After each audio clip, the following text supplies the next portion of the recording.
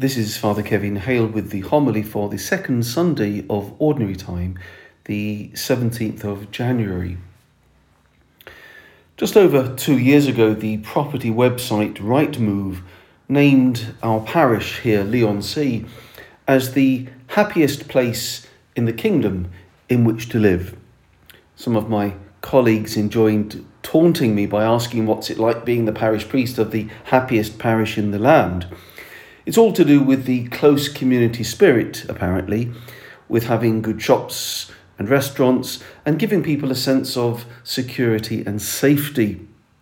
However, just last weekend, our town received an altogether different review on a satirical website, ranking it as the worst place to live. It claims that fights are commonplace and the overbearing atmosphere is one of joyless faux snobbery. Apparently, the main pastime at night is looking for people who aren't from Leigh in order to look down their noses at them. Well, how perceptions change, like fashionable places to live, and indeed how many people are judged today as much by where they live as by what they do. So you can see the great importance that our Catholic community has in a town, which is so evidently judged by what people have and what you do above what you are. The antidote to the secularist and materialist mentality is Jesus Christ and the extension of his life in the mystical body of the Church. The whole of the gospel message, as we are introduced to it this Sunday by St. Mark, is an invitation. Come and see. It is us seeking the truth, seeking life and meaning. The apostles Andrew and James would have been just teenagers when they first met Jesus, with all the energy and enthusiasm of young people wanting to find meaning in life. And at the heart of Christianity, there is always a person, not just an idea. St. John Paul II famously said this back in 1978 when he'd just become Pope.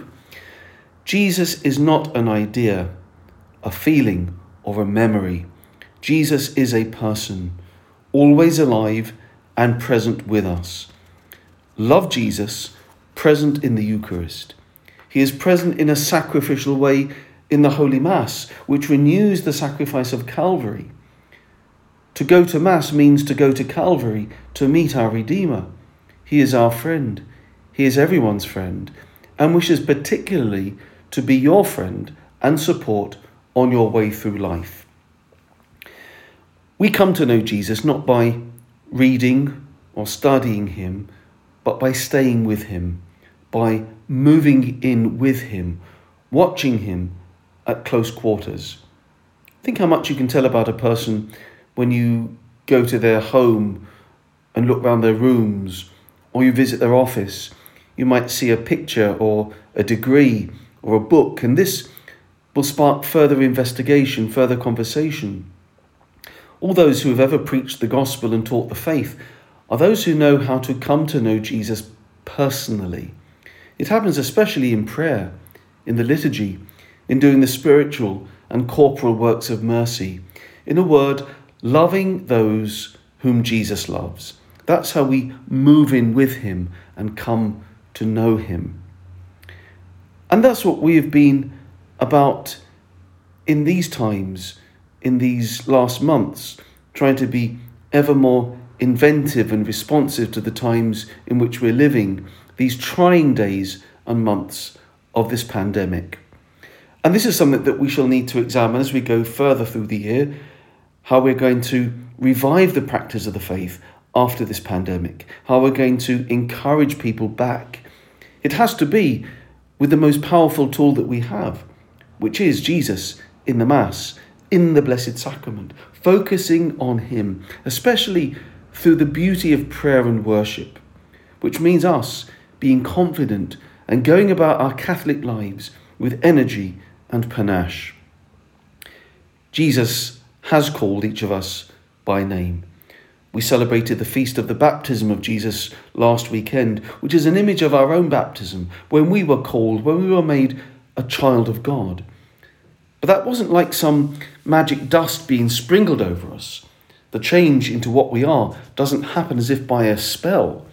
We have to become what we are by lives lived in faithfulness to Christ and to his holy church, changed into what we have been rooted in.